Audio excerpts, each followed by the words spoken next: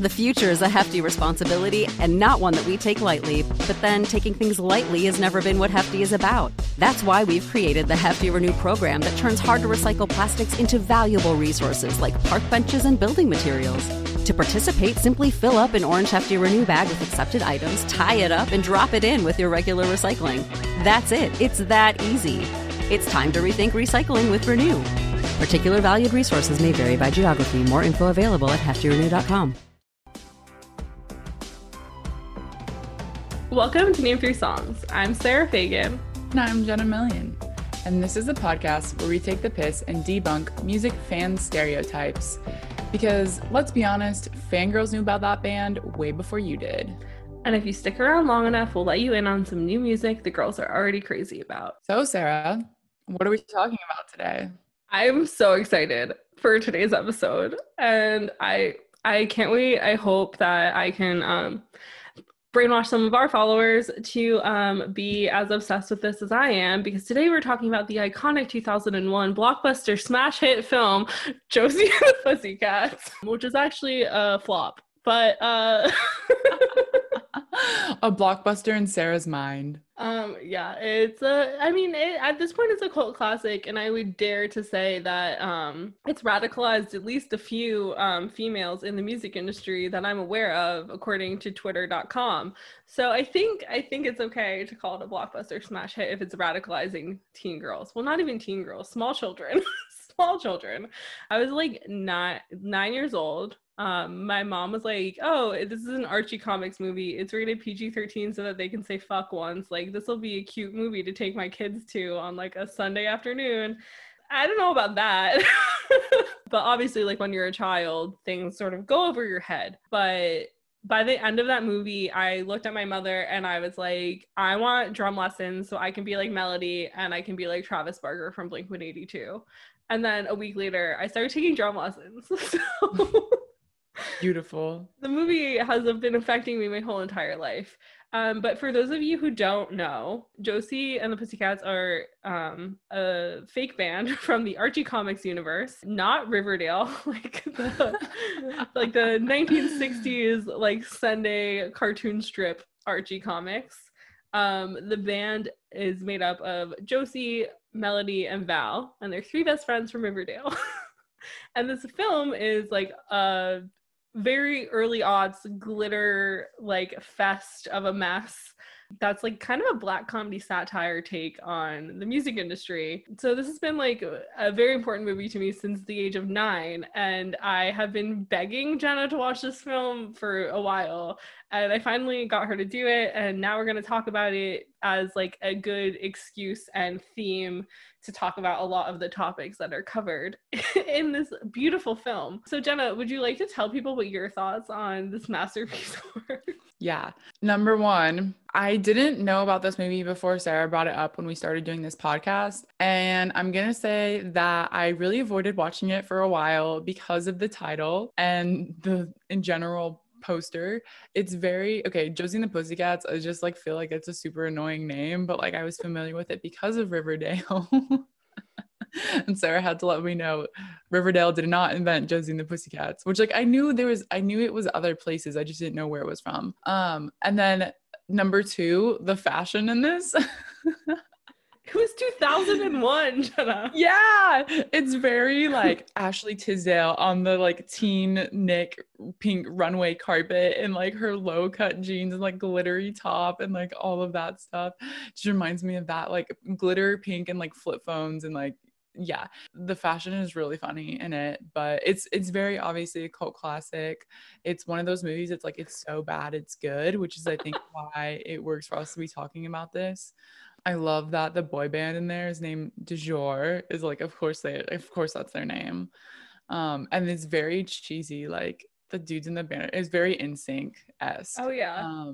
And I don't know, I think it was an interesting satire. I think we should just dive into it because I know there's like so much to unpack in different parts. So I think we should just go for it. Yeah, you're right. I just feel like, so basically, rather than this just being like a film review, we're gonna talk more about like the underlying topics that the film touches on by like utilizing the film as like the poster child of these things. I'm basically trying to make you guys all go watch this so that maybe you'll just like go watch it and then come back, and then like the people who made Josie and the Pussycats will be like, wow, everybody's watching this movie. We should talk about it. Comeback. I want my pandemic quarantine reunion, basically. That's what I'm trying to do. So I feel like first and foremost, it's really important to note that while this movie was kind of a box office flop, the soundtrack went gold. So the soundtrack was sung by Kay Hanley, who is the lead singer of this group called Letters to Cleo. Basically, like the soundtrack was like an original soundtrack for this film. So there's not a single song performed in Josie and the Pussycats that was not written specifically for Josie and the Pussycats. And like a lot of the people that were writers on this album were like heavy hitters, including Adam Schlesinger who is from Fountains of Wayne, who also wrote a lot for like Crazy Ex-Girlfriend, and like he's like created a lot of like really famous like pop songs. And so yeah, so even though the movie did like terribly, the record did really well, and it did so well that in 2017 they remastered it and reissued it on vinyl because people were like, we want this. Like, wow. As most people know, like vinyl has like gotten a lot bigger over like the past kind of like 10 years, I want to say. Again, like people have been collecting it and stuff, and I just think it's so funny that like this movie that has kind of been like was critically panned, has like a score of like 48% on Rotten Tomato, had such a soundtrack that it just kind of changed the discourse around the film in a lot of ways. And I mean, personally, and like we've already talked about this in like our first ever Music Meltdown episode, like the Josie and the Pussycat soundtrack is consistently in like my top 10 albums on Spotify. So I have a problem about this movie. Basically, like why I wanted to bring this to the table and make Jenna watch this and hopefully get a few listeners to watch this is because it is just like a very tongue-in-cheek takedown of the music industry. And I think that obviously like in 2001, like I was a small child, I don't really know that much, but like the climate of the music industry was like changing vastly around that time. And like that was when Total Request Live was like a really big thing on MTV. So like Carson Daly was like on every kid's TV the second they got home from school. And for those listening who don't know what Total Request Live is, like it was basically this TV show that would be on, I think at like 3:30 in the afternoon. And it was hosted by Carson Daly, and they would have like a top 10 video countdown, and they would have like musicians on, they would have like live performances sometimes, and they would also like interview like actors and actresses and all that sort of stuff. And then you could like call in and request a music video, and you would get to like, and sometimes you could even like send videos in being like, hey Carson, like it's Sarah from Long Island, like, and I'm requesting like Fall Out Boy Sugar We're Going Down. And then they would like play Sugar We're Going Down like on the screen and that sort of thing. And there was like this big thing in New York that like there would be like this barricade out in Times Square that like teens and like kids would stand outside with like signs to try and get like their favorite person's attention, like when they were on TRL. And the last year that TRL happened, All Time Low was on it, and that was the first time I was ever old enough to go wait outside TRL with a sign. I love that story so much. It's really embarrassing. Go look at our show notes. I'll put some photos of me being an embarrassing teen in them. But yeah, so it was like that sort of world where like music was taking a new turn because of like the accessibility to like television and like kind of the start of the internet, really. Yeah, this is so true. So I was just looking up like Backstreet Boys and NSYNC, or like Backstreet Boys started in 1993, NSYNC started in 1995. They were like huge then up until 2000s. And Britney Spears was also getting her start. So I think it's really interesting to put that in the context of like who was popular then, because it's like these boy bands were like having their heyday, and we're going into this like super pop oriented world. I feel like when I think about 2000s, it's very much like centered on pop music and what the conversation is there. And it's really interesting, like with Josie and the Pussycats. And I think we've mentioned like this was kind of like ahead of its time because it was like calling this out and nobody was like really on board with it yet. And now it's like so obvious. But I feel like in 2000s, like they were really like 90s going into 2000s, they were like trying to manufacture pop stars. And so this is like the commentary on that. Yeah, no, 100%. And I feel like that's the thing where it's like, this is one of those movies that I kind of watch like once a year. Just like, I'm sad, I'll just put on Josie because I know it's going to give me like, I'm going to have a fun time. But like, as I've gotten older, it's like every single time, and I feel like it's more eye-opening because you're sort of going through that like storytelling thing of like basically like you start the movie with like Josie and the Pussycats like performing in a bowling alley, people making fun of them because like they're never going to be famous, like whatever. And then you see this boy band du jour on like a private jet, and they're like talking about a new record, and one of the guys is like, hey, Wyatt, who's like the manager, who's played by Alan Cummings, and it's like, I was listening to the soundtrack and it sounds like there's something like weird going on in the background of the music. And he is just like, oh, like we'll have to get that checked out. And then he goes to the cockpit and is like code red or like something. And then him and the pilot put on parachutes and just jump out the plane. And so it's essentially, no, he goes like code Buddy Holly, because like Buddy Holly died in a plane crash. Yeah, I remember him saying some like interesting music reference for that. Yeah, and so that's what that was. It was like making fun of the fact that like there was a whole thing of like people just dying in plane crashes, like Aaliyah, who's at like the height of her career, died in a plane crash. Now who knows, conspiracy theory o'clock. So they have that happen, and then he is like winds up like on the outskirts of Riverdale, and he has a phone call and he's like, yeah, they've been taken care of. And he's like, don't worry, I'll find a new band. It's no problem. And he's like, I'll be back in New York in 48 hours with a new band. And then you see the scene of like Josie and them like busking and getting told like, get off our property, whatever. And then they run out in the street and a truck comes or something. And Wyatt sees them like with their instruments, holds up like an empty like CD case and is like, get in our car, like get in the car. Do you want a record deal? And it's just like a sort of play off of like the whole like pop culture, pop music, like being manufactured in a lab sort of thing, because like they are going like, he doesn't know anything about them, and then they're in like a burger joint and he's like, here's like your recording contract. And I think Melody's like, don't you want to hear us play? And he's like, oh, like I thought you guys were a serious band, why don't you want to sign this contract? And they're like, okay, we'll just sign it, like whatever, no problem.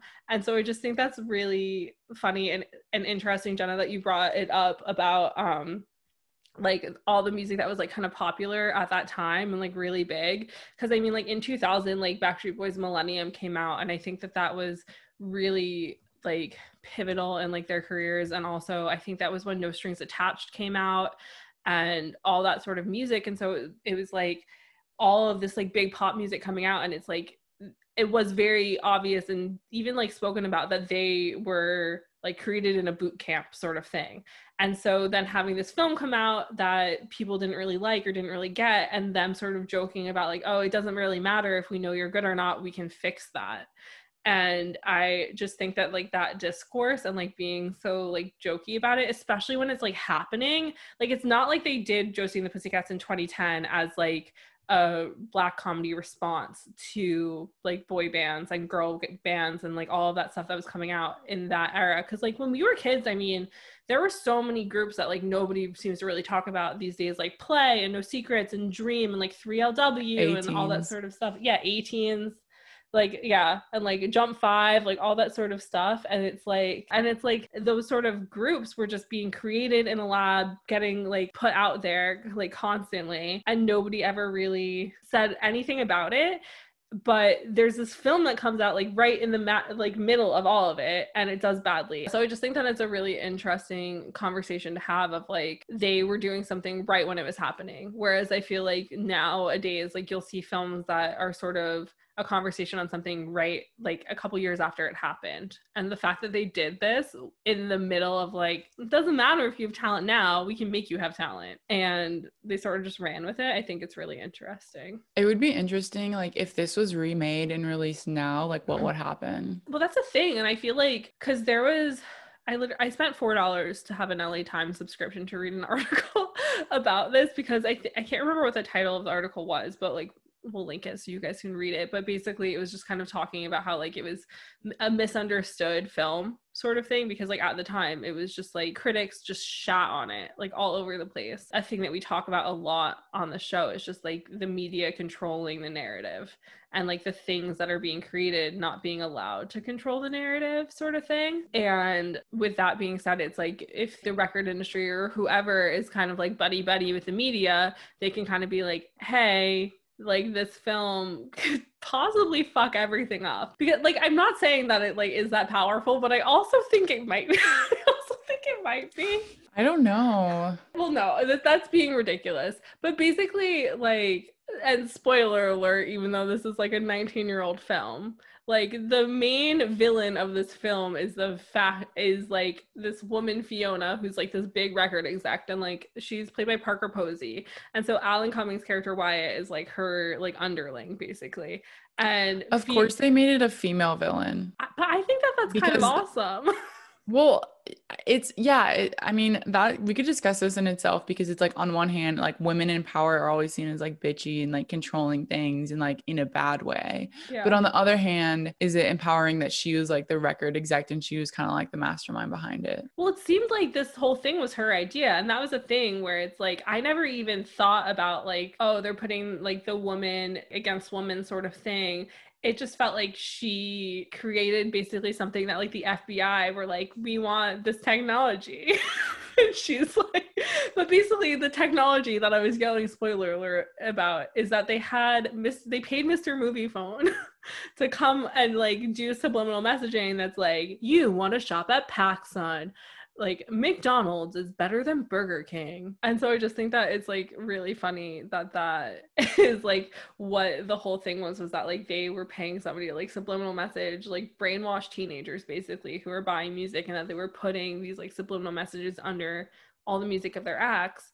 And so that's like what the guy from Du Jour heard on the new single, because I guess it was new technology. I don't really know why it was the first time he heard it, but there's like a scene of like these girls coming into the mall and they're all wearing pink, and then a new song comes on, like a new Du Jour song comes on, and they're like, oh my god, orange is the new pink, we have to buy all orange clothes.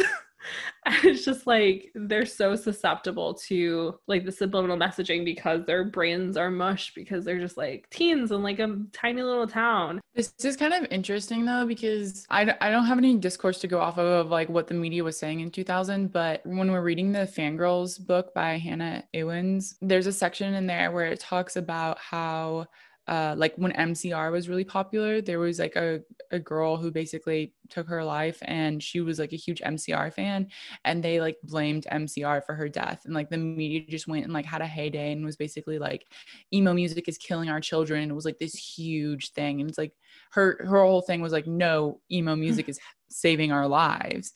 Yeah. But it's interesting of the media just like taking it and spinning it, and I wonder if there was other discourse being like, pop music is brainwashing the children.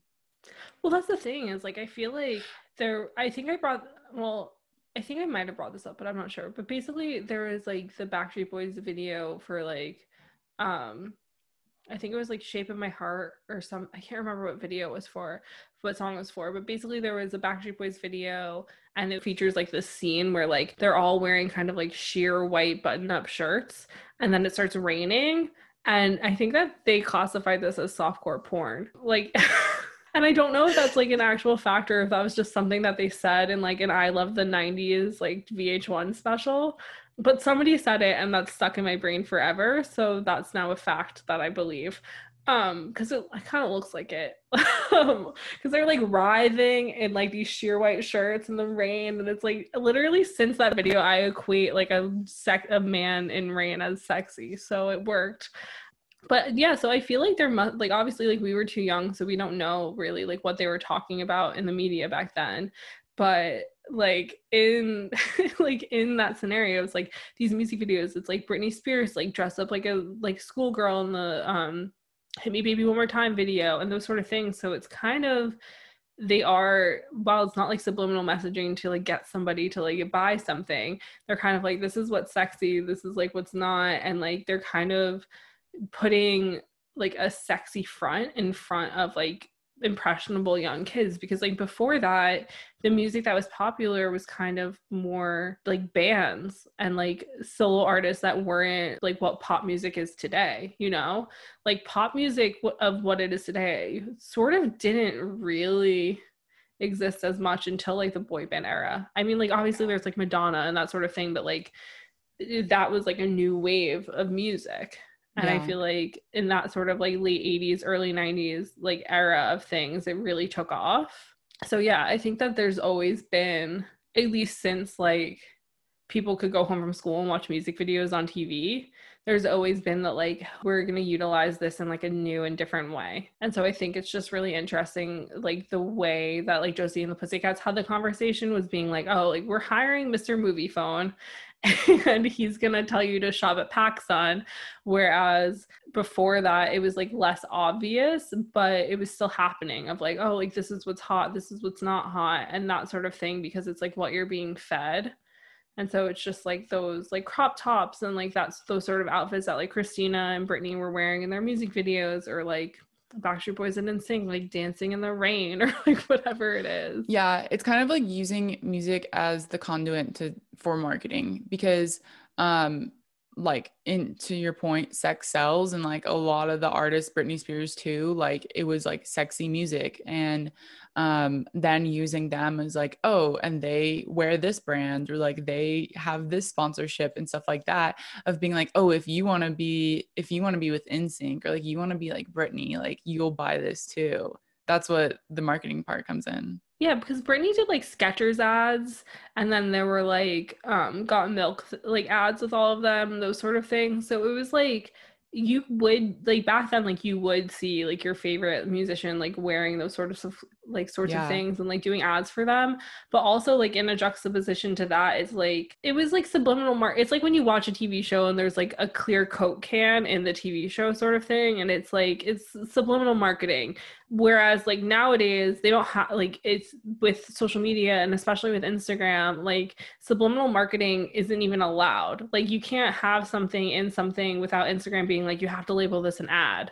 Like no matter how like coy you're trying to be about a sponsorship, like you have to be upfront about it and be like, oh, like this is sponsored, this is an ad, like I've been paid to do this, like whatever the case is. And so I just think it's really interesting, because how we were saying before, like if they did like Josie and the Pussycats today, like how would it even work? Because like we're not trying to hide it anymore. Whereas in this, the whole point is that there would be no turmoil, there would be no drama if they weren't having something like bad that they're hiding. Yeah, I think the LA Times article you sent me, they compared it to that movie Idiocracy, of like, this is the idiocracy of the music industry, where it was all just like marketing, advertising everywhere, like trying to get your attention. And I think it's actually interesting, because I think that movie came out around the same time, and it's like you said, 2000s, we're having so much more access to TV shows, to the internet, like pop culture is like becoming a thing that's like really easily accessible to everyone. And that's super interesting, because it's like that was probably the first time it was like marketing is like more a thing, like a thing now, like more than ever. It's like super apparent, like the marketing that's going on, like at the time, you know, it was more apparent now than ever, and now it's like even another different level.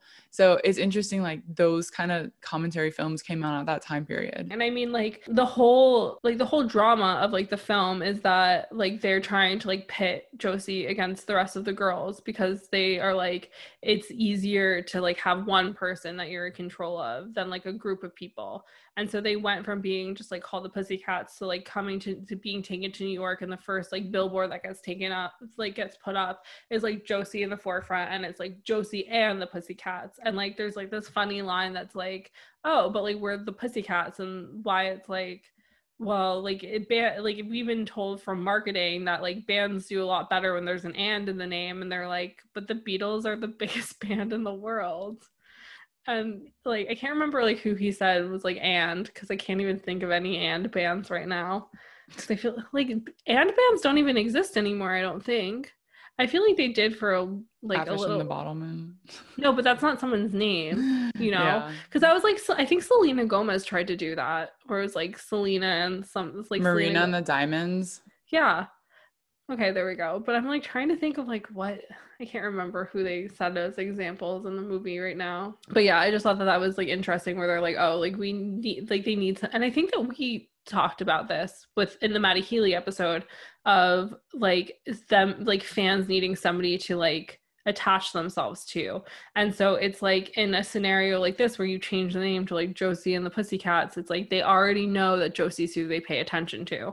And so it's who they attach themselves to. And but then also in like the storyline of the film, like that makes like Val and Melody like less important and like more of something that like if somebody messes up we can just get rid of them, whereas like with a boy band like du jour, like you can't do that because it's a boy band, and so everybody sort of has like their own thing, whereas like a band, the person who's singing is the only one that's technically important according to like this.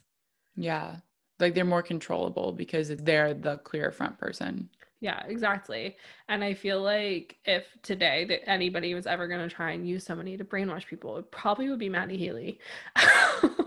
Maddie would not go for that though. I think that he wouldn't. I just think that he wouldn't realize because his ego is so big. He'd just be like, well, of course they're flocking like sheep. Debatable. No, I know, I'm joking. But I'm trying to think like who, like what band there is that like this could happen to. Like genuinely. Modern day. Yeah. I need to like look at a list of bands. I guess kind of like Fifth Harmony. Like Camila Cabello is the only one that's been successful. So it's kind of that thing where I mentioned this before we started recording, but it was like with these artists, like even nowadays, it's like record labels have like multiple artists that sort of have a similar look, a similar vibe, and like that sort of thing where it's like you have like different levels of like the boy pop star or whatever the case is, where it's like, oh, like Justin Bieber, Shawn Mendes, like I don't know, Jacob Sartorius, Austin Mahone. Austin Mahone, that sort of nonsense. Like you have like these like tiers of like these guys who kind of look the same, kind of do the same thing. They followed in the footsteps of Jesse McCartney, okay? Oh, original white boy of Jesse the month. McCartney walked so Justin Bieber could run. Let's be honest. I mean, let's be honest, Aaron Carter walked so that Jesse McCartney could walk so that Justin Bieber could run. Okay, fair. Like, I know that this isn't what they're doing because obviously, like, there needs to be more than one person singing that sort of music, but it's kind of being like, listen, you're disposable. Like, we have like another option. The future is a hefty responsibility and not one that we take lightly. But then taking things lightly has never been what Hefty is about. That's why we've created the Hefty Renew program that turns hard to recycle plastics into valuable resources like park benches and building materials.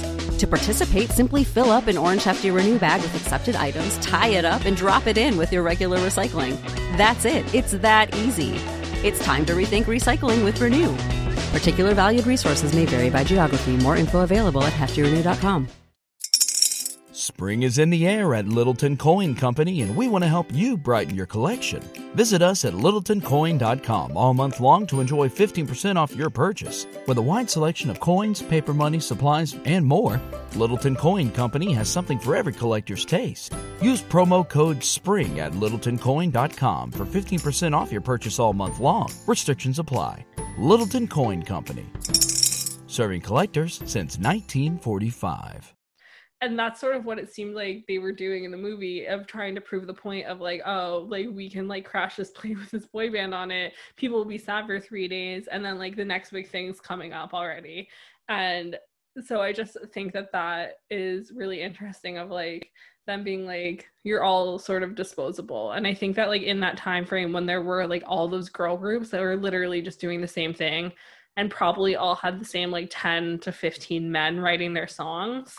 Like that was such a thing back then, where it's like, oh, like Dream's not available, we'll get Play. Like who knows the difference? Yeah. But I also think that it's really cool in the movie how it sort of went from like the underlying theme also was just like friendship and like girl power, and like how if like the band sort of sticks together, like if your friends stick together, like you're gonna come out on top in the end.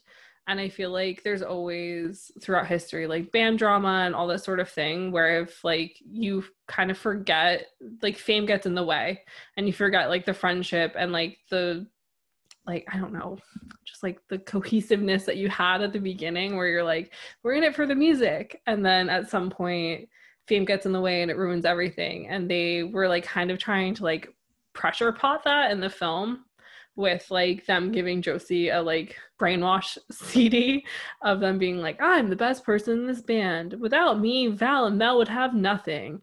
And then like they had this thing like at the beginning of the movie where it's like a bus pass with all three of them on it. And they're like, if we ever lose our way, like we'll just have to look at this bus pass from where we came from and like remember how important friendship is. And then where you belong. There's some One Direction songs about that. Yeah, literally. And so then she like gets in this really dumb fight with them, and then they like storm off and they're like, whatever, like we'll go back to Riverdale, whatever the deal is. And then the like bus pass, of course, like falls out of somewhere, and she's like reminded of friendship, and then she like solves the whole thing and is like, oh, they're brainwashing teens. Oh no. But yeah, I just feel like there's so many times, and like to sort of veer off from the film and just talk about like it's not even just like the label kind of causing issues or like the media causing issues by being like, oh, like this person's the front man, like who is like this. I feel like there was like something at some point with Fall Out Boy where it's like, why is the bassist the front man? And there was like them trying to like do exposés on like Patrick when like Patrick didn't want to be the front man. Like that was why Pete was the front man, because like he was like, I'm comfortable being this. Sometimes there's just like all these like societal pressures from like the media and then like from your fans, and like it can just kind of ruin things and explode things in your face, and then groups disband. There has been like a lot of outside factors that have been the reason why bands stop existing. And so I just feel like the movie like trying to pit like Josie against like Mel and Val is like something like it's just a way of like having the discourse without being like outside figures are like at play. I mean, I feel like throughout history there's always a thing of like one person in a band getting the ego, like when they get famous and like someone has a huge ego. And I wouldn't apply 1975 to this situation because I feel like we know them, like we think we know them well enough that like there's not like tension between them. But there are other bands where like they've had fights and stuff because of fame or because of this or that or the other. And so I think it's very, real that like management sometimes has a play in that if they're like trying to position them one way and it turns into band fights and people break up and stuff like that. The ego thing, I guess, is more of what they're playing on because, and I mean, another example is like Brian Jones of the Rolling Stones. Like he was kind of like a polarizing figure of sorts, and I've like been listening to just like a lot of podcasts more about like older like rock people lately, and apparently like he died, he drowned in a pool, and like his last year of life was just like really horrible, and it was like a lot of that, like the band started like hating him, and it was because he was like using lots of drugs, and kind of like the fame went to his head in a way of not so much ego, but just like causing a rift. And instead of like them all coming together, the rest of the band were like, you're becoming a problem. And so they kind of ostracized him. And so like he was still in the band, but like he died kind of like alone with knowing his bandmates hated him because of like what getting famous like did to him. Because it's like there's two sides of the coin, which is either like you get really famous and you get a big ego and you are kind of like, I'm the star of the show, or you get really famous, problems like drug problems or alcohol addiction or whatever, like that you might have already had get worse because you're like, I don't know how to deal with this fame. Like my bandmates all have like girlfriends, or like, I think that like at that point, like somebody else in the band was like now in like a very serious relationship with like another woman that like he had been with previously, and so he's like, oh, like not even like my ex-girlfriend like wanted me the most, like she wanted like Mick the most or whatever. And so it's like all of these like added things of like, oh, like I'm not the front man, I'm not the most important one in the band, and you can either let that eat you alive or you can like utilize it like Ross and Adam in the 1975 do, where it's like they can kind of be like silent partners in a sense where they get all the they get the same money, they get the same fame, but like not in a way that's like detrimental to them. Whereas like with Brian Jones, it was like detrimental to him to the point that it like led to him dying. And so it's like, I just think that it's a really important narrative to like talk about of like what this can do to you when, especially when like I feel like people are like, oh, like management and label are supposed to be there for you, but they're not, like in the long run. And like this movie proves, it's like you're just like a cash grab for them. Like they care to an extent, like people are human, but at the same time it's like, oh well, like if this flops, like there's 3 more in the wings waiting to take over their jobs. Yeah. And when it comes down to it, record labels are there to make money. Yeah, exactly. And I feel like this film like really proved that. And like it's something that's sort of come out a lot more in the past like 5 years-ish of things moving more towards like independent labels or people releasing music themselves or whatever the case is, a la like The Maine with 8123 and like the 1975 Dirty Hit and those sort of things where it's like, well, we weren't happy on a major label, so we're going to trust our fans and sort of rely on them. And so I think that is just like it's one of those things where if you aren't in the music industry and you're interested in the music industry, like watching a film like Josie and the Pussycats can be enjoyable and like also kind of like eye-opening in a sense. But like if you're in the music industry, it's kind of funny to watch it because you're like, they hit the nail on the head of like a lot of topics. And it's like just this funny thing that like a movie that's like so bad it's amazing like flops so poorly just like encapsulates an industry so perfectly to the point where like that might have been why it flopped. Yeah, true. So I just, as we were having this conversation, I was thinking about Blackpink because they have a documentary on Netflix that just like recently came out. So I watched it 2 nights in a row, actually. But like K-pop is such a perfect example of this because I feel like in America, when it comes to pop artists, like to a certain degree, it's like young people who are talented who then get picked up by management and they're kind of skyrocketed on their career. But in K-pop world, it's like you audition for like an entertainment company and they train you for like 5 to 6 years and you have to be like good enough to make it. And you could train for 6 years and not make it as a star.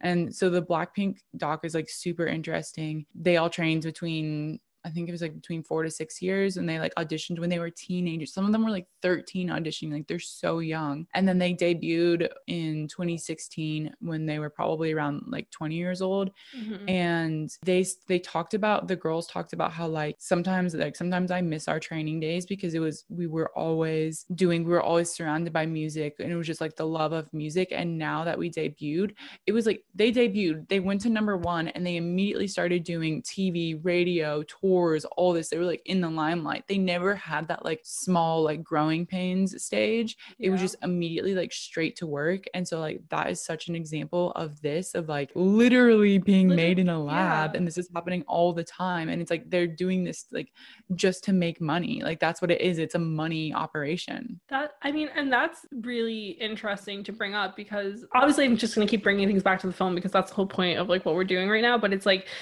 they literally like said that they're like, why are you putting this massive poster in the middle of Times Square? Like nobody even knows us yet. And he was like, I think he literally said, well, if it doesn't work, then somebody else's poster will be up there the next day anyway. Yeah. And it's just that thing where like there's a whole montage of them like doing all these shoots, doing interviews, all of this stuff, and like climbing the charts like super quickly. And I think at one point they had like multiple songs like in the like Billboard chart that they're showing in this montage thing. And it's like that's the same thing with like Blackpink and these sort of labs that create these groups where it's like they hone in these skills and then they're like, we're going to put you out there.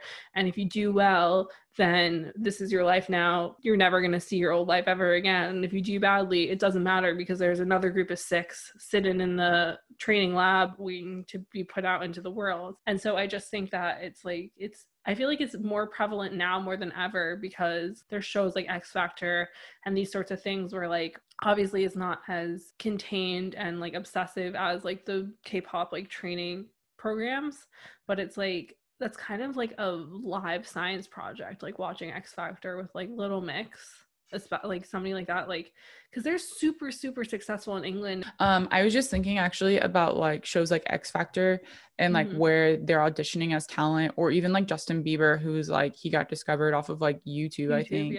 but it's like clearly that they have talent. I think it's interesting. And this also goes to our 5 Seconds of Summer example of like someone who's like clearly talented as like an artist in whether that's dancing or singing or songwriting. And then like when they get picked up so young and they're like, they, you know, they're at a stage in their life where they're like still learning so much about themselves, about the world, and they just like absorb things. And then being like around management who's like always telling them what to do or what to say or where to be or how to look, how to dress. I think it's interesting because I like with 5 Seconds of Summer, for example, it's like what would have happened to them if they hadn't been picked up by One Direction? Like what would their music sound like? Like that's what I want to know, like them as artists, them as creators, like what would they have turned into? Because it's like clearly like since they had the fame and the money, like they're gonna get put with really good songwriters, like they're going to be popular. Like now management at record labels are invested in making them a thing. But I always just wonder like how much of that is themselves, like how good are they, like as how would they have developed on their own as artists? Well, I think that that's the thing also is like something with 5 Seconds of Summer, like their more recent music is very kind of like, it's still poppy, but it's more like angry indie, like sort of grungy sort of sound to it. And I think that the interesting thing is like, I think that they would have never sort of veered more into like this really interesting, like artistic route that they've gone on, which like I'm not saying that they're doing anything like show stopping or like world stopping or whatever, but like I think that if they hadn't felt like they needed to prove something, they just would have continued to put out like bubblegum version of like All Time Low music. And I think that they maybe could have gotten on a Warped Tour, but I don't think that they ever would have really truly left Australia if One Direction hadn't found them. And I don't think that they ever would have like grown in the way that they have musically, because even though I don't agree with like a lot of what they say or a lot of their viewpoints, I think that that stupid internalized misogyny kind of pushed them into making their music more interesting, because they were like, we don't want to be compared to a boy band, like we don't want to be making music that people are saying is for girls. So then they like probably like put some work in and like actually like try to like do something different. That is a good point, because Yeah. I hadn't thought of that side of it. But it's like so many other artists, it's like it's so controlled when they're like on this level, and then once they exceed that, then they have like more freedom to do what they want, I feel like. And it's just interesting because I was thinking like with the K-pop thing, it's like they probably like now like write songs together. Same thing with One Direction. It's like at first it's like they didn't know how to write songs, they didn't know how to write music, and so at first it's like all people doing it for them, and then once they start to learn, they start doing it themselves. But I always just think it's interesting like how much freedom do the artists really have like with K-pop, because I'm sure like they help like write songs now, especially like BTS. I'm sure they have more a hand like in the making of the music process. But it's just interesting like thinking about like Blackpink when they're so young in their careers still, like are they just being told what to do all the time? Like do they have any autonomy whatsoever? Yeah, well I feel like, I mean, like not to get too deep into like the dark underbelly sort of stuff about K-pop, but I mean I think in the past like 2 years there have been like multiple like K-pop stars who've like died suspiciously, meaning like probably suicide. There's like been suicides. Like, yeah, I mean like how, just as somebody who like works in media and like has to report on things when they first come out, like it's always like, oh, like there's a suspicious death in the K-pop community, and then it turns out to be a suicide. There was a K-pop star that died towards the end of 2019, and they had music videos about sort of like their struggle with like depression and like all of this stuff, and like but they couldn't talk about it, and so they had these like, I think it was like monsters that were like always in the music videos, and it was like after they died, like there was this conversation about like what were these monsters really like talking about, like that sort of thing, because like a lot of their songs were very bubbly like poppy goodness, but then there were like the videos were like slightly dark, and I think it was kind of like them trying to visually encapsulate like how they were feeling like on the outside compared to the inside. And I mean I've like talked to a couple of friends who are like really into K-pop, because I've been like, we really want to talk about this on the podcast, but like we don't know enough, and like we don't know where to start, because like that's not really the world that we exist in at the moment. And they've just been being like, if you're going to talk about K-pop, you really need to acknowledge like like that there's a lot going on there with like, you have to weigh a certain, like you have to be a certain size, like you have to look a certain way, like all, like they're so stringent on like what the rules are behind what it takes to be like a K-pop star. And I think that that's like a lot of like sort of what's joked about and like in like the film is like, oh, like they need to look a certain way, they need to be a certain size, they need to do these sort of things. It's something that like needs to just be acknowledged more, that like this is like a problem that exists. Like Bebe Rexha has like talked a lot in interviews about how like she thinks that she never got famous because she wasn't like a stereotypical like pop star look, even though like I would never even think Bebe Rexha was a plus size person, you know? Well, she's not. She's like a size 6'8". Yeah. She like, there was, I think she like went to the Grammys. I think it was maybe the Grammys. She was going to the Grammys and there was some like fashion designer who said, oh, I would never dress Bebe Rexha because she's like a 6'8". And it was like, first of all, I didn't even ask you to dress me. And second of all, I'm a normal size body. Like just because I'm not a size 0 or a size 2, like I was just, that whole thing was ridiculous. That's another thing where it's like comparing like Bebe Rexha to somebody like Meghan Trainor, who Meghan Trainor is like a plus size woman, but she was like every single Meghan Trainor song that's ever come out is acknowledging that she's a plus size woman. Whereas Bebe Rexha was like, I'm just like a straight size, like I'm a normal size person, like mid size, whatever you want to call it. Like, why do my songs have to be about the fact that like I eat food? And I think that is just really interesting. I mean, yeah, think of like Demi Lovato, for example. Like when she was on Disney, she was so thin. Yeah. And I feel like she's always like gone like back and forth with her weight. And then Kelly Clarkson too, like she used to be very thin also. And I think like they finally got to a point in their careers where they were like, fuck it, like this is who I am. Like I'm not gonna be skinny because like you want me to be skinny. Like I'm just like who I am. But it's like for those two examples, like they were put in like that box to begin with of like, oh, you have to be skinny if like you're gonna be popular and all this stuff. And I think especially like with Kelly Clarkson, I was always really interested as somebody who like works in media, seeing like when she was like off tour, she would always gain weight, and then like right before like the first week or two, like you could tell that she lost weight, but she was still kind of like a bit chubbier than like what's like, quote unquote acceptable, and then she'd be like skinny again. Or like I think that there was like an interview with Charlie XCX where she says that like when she's off the road she has like eat, so like treats herself like shit because that's who she is, and then like the month before tour she like goes back and like works out because who wants to see like a chubby white girl dancing on stage?